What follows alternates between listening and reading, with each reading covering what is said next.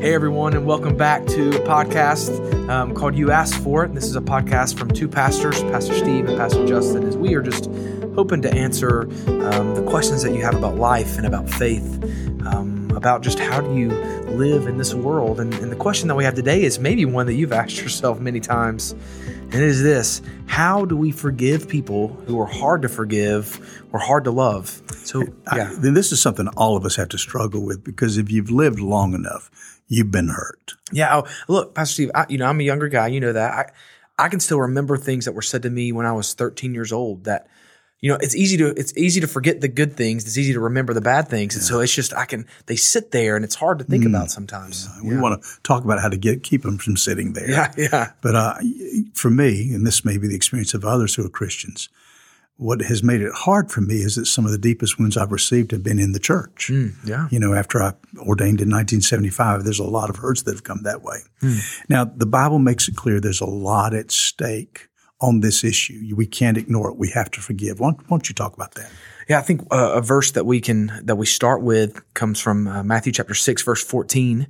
And Jesus says, For if you forgive others their offenses, your heavenly Father will forgive you as well. But if you don't forgive others, your Father will not forgive your offenses. I mean, that's a strong verse, isn't it? Oh, it is very strong. There's an old story, talks about two men, old Joe and his friend Bill. Joe was dying, and for years he'd been at odds with Bill, who was at one time one of his best friends. He wanted to fix things and get things straightened out, so he sent for his friend Bill to come to his bedside. And when Bill arrived, Joe told him that he was afraid to go into eternity feeling these bad feelings, that he wanted to fix it. And then very reluctantly and with great effort, Joe apologized to Bill for the things that he had said and done. And he also said, "Hey, look, Bill, I just want you to know I've forgiven you of all the offenses, everything. I forgive you of all those things." But as Bill turned to go, Joe did something interesting. As he began to walk out of the room, Joe called out and he said to him, "But remember this. If I get better, none of this counts." So because that's real. Yeah. So here's the thing: it's really easy for us to show ourselves grace and forgiveness, but it can be very difficult to show others that same grace. But Jesus said we won't be forgiven if we don't forgive. That's huge. Absolutely. He gives us an illustration. A parable kind of to help us understand this, where he talks about a man who was had this massive debt and is brought before the king and really deserved to be either killed or put in prison for the rest of his life. And the king forgives him completely of the debt, shows this mercy and this grace to him, and he's overwhelmed. But then as he's walking out of meeting with the king, he comes in contact with someone that owes him a debt that is much smaller. And what's he do? He grabs him by the neck and tells him, "You owe me this money." And he completely forgets about the very forgiveness that was shown to him. Yeah. So, I think that's a big thing that we need to make sure that we think about in this, is that we have been given a great forgiveness.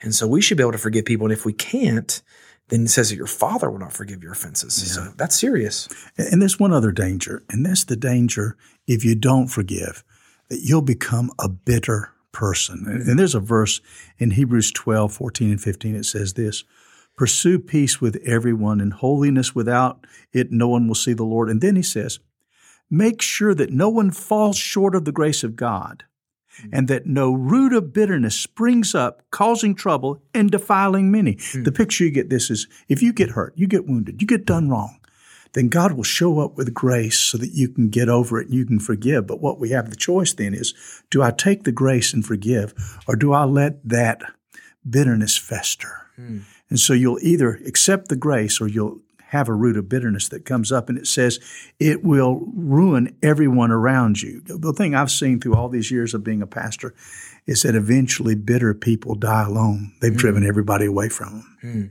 Yeah, and one thing you've told me before, I thought it was so good, is you said the hard thing about bitterness is those who are bitter, a lot of times it seems like they're bitter for the right reasons, right? They have real reasons. They have real reasons to be bitter, and it can be hard because, like you said, it can be planted as a seed, and as that thing grows, it's hard to let go of. It's hard to take it away. And so I like the fact you just used the word "let go," because that's at the heart of the Greek word for forgiveness. Yeah. So this Greek word right here, the way you can understand it, it's the word aphemi, and it comes.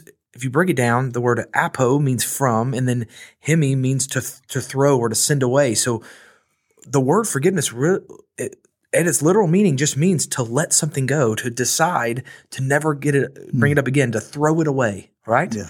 And that's important. Charles Spurgeon, who you know is one of my favorite pastors from the past, he said it this way. He said, "Forgive and forget. When you bury a mad dog, don't leave his tail above the ground," right? You can still see it. I buried it, but I can still see it there. Or how about this? Clara Barton, who was the founder of the Red Cross, she was speaking with an old classmate from nursing school, and this, many years had passed, and the classmate was just talking about this fellow student they had who'd really hurt Clara, and she's like, "Don't you remember everything she did?" And Clara's thinking, "No, I don't remember those things." And she's like, "Clara, how can you not remember those? How can you not remember that?" And she's asking, "How do you not remember the horrible things she did to you?" And then Clara responded with something incredible. She says, "Well, I distinctly remember forgetting them." Yeah. How powerful is that? Yeah, we've got to have a day when we just have a forgetting, when we press erase. The fact that we forgive sets us apart from the world because the world doesn't forgive. Yeah. And the command to forgive is so often in the Greek present tense, which is a continual, keep on doing it. In Ephesians 4:32, he says, "Be kind and compassionate to one another, forgiving," and that's keep on forgiving one another, just as God forgave you in Christ.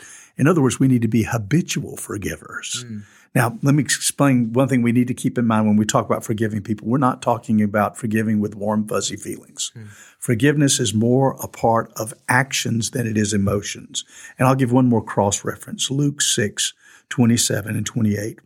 Jesus said, "Listen, I say to you, love your enemies, do what is good to those who hate you, bless those who curse you, pray for those who mistreat you." So when he says you're to love those who are an enemy is somebody who wants to do or has done you wrong. So how do I do that? I pray for them. I bless them. I use my words to build them up. Recently, I was talking with someone who had an estranged relationship with someone in their family. That person's birthday was coming up. I said, "This is what I want you to do with their birthday card. Only talk about the things that have blessed you from them. And do not bring up the things that y'all have disagreed or your hurts. Just spend the birthday card talking about the good things they've done for you." God used that and the relationship was restored. Use your words to build them up. Do good to them. I know I had one man that was trying to not just get me out of the church, but get me out of the ministry. He was accusing me of horrible things that were not true. I saw him in a restaurant one time, and he was a single man, and I decided to go back to that restaurant since that must have been one of his favorites, and I bought gift certificates for 5 suppers, and I sent them to him, and I said, "I just want you to know your pastor loves you, and here's 5 suppers on me." So I did something good for him. So it's not a matter of emotions. It's a matter of actions. And what Paul says in Romans 12 is this: if your enemy is hungry, feed him. If he's thirsty, give him something to drink. For in so doing, you'll heap fiery coals on his head. I think it's good. And, Pastor Steve, I want to make sure before we leave the subject in a little bit, I want to also make sure that we tell people that forgiving and letting go doesn't mean that we are naive or even that we put ourselves in harm's way and let people run over us as well. That's not the case. I mean, Paul tells us to Timothy, he says this, he says, "Alexander the coppersmith did great harm to me." This is Paul talking. "He did great harm to me. The Lord will repay him according to his works. Watch out for him yourself, because he strongly opposed our words."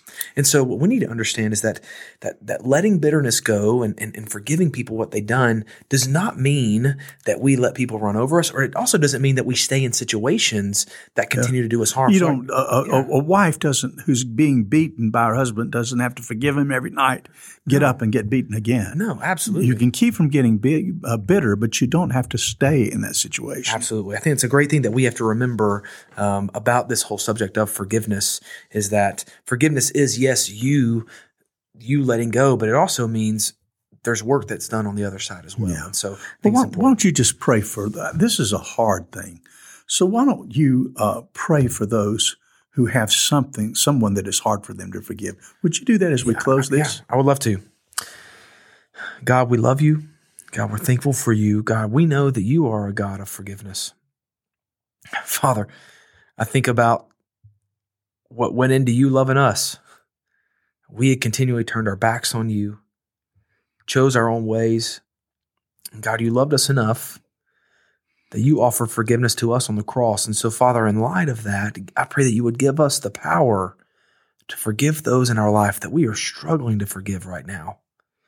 Give us the power to forgive those who are maybe have hurt us in the past, so that our relationships might not be marred by bitterness or brokenness, but it might be examples of the grace and mercy of God that's been shown to us. God, let us be the ones as the church to show the world what true relationships can look like, and that even in the brokenness, God, you can make something beautiful by restoring and healing the brokenness, God. Father, be with us, help us, and guide us on this journey as we try to live life with broken people just like us. It's in your Son's name we pray. Amen. Amen. Well, hey, I hope this was a helpful episode for you. I know you might be dealing with this today. I pray these are some steps, some scriptures that you can hold on to as you seek to forgive those in your life that maybe it's been difficult for you. And I'll tell you this, if you are trapped in bitterness right now, let someone know, because if you are holding on to bitterness, most people are never going to know about it. And that seed is going to go deeper and deeper and deeper. Find someone that you can reach out to help you work through the bitterness as well, because being bitter is not fun. So thank you for joining us, and we look forward to being with you next week.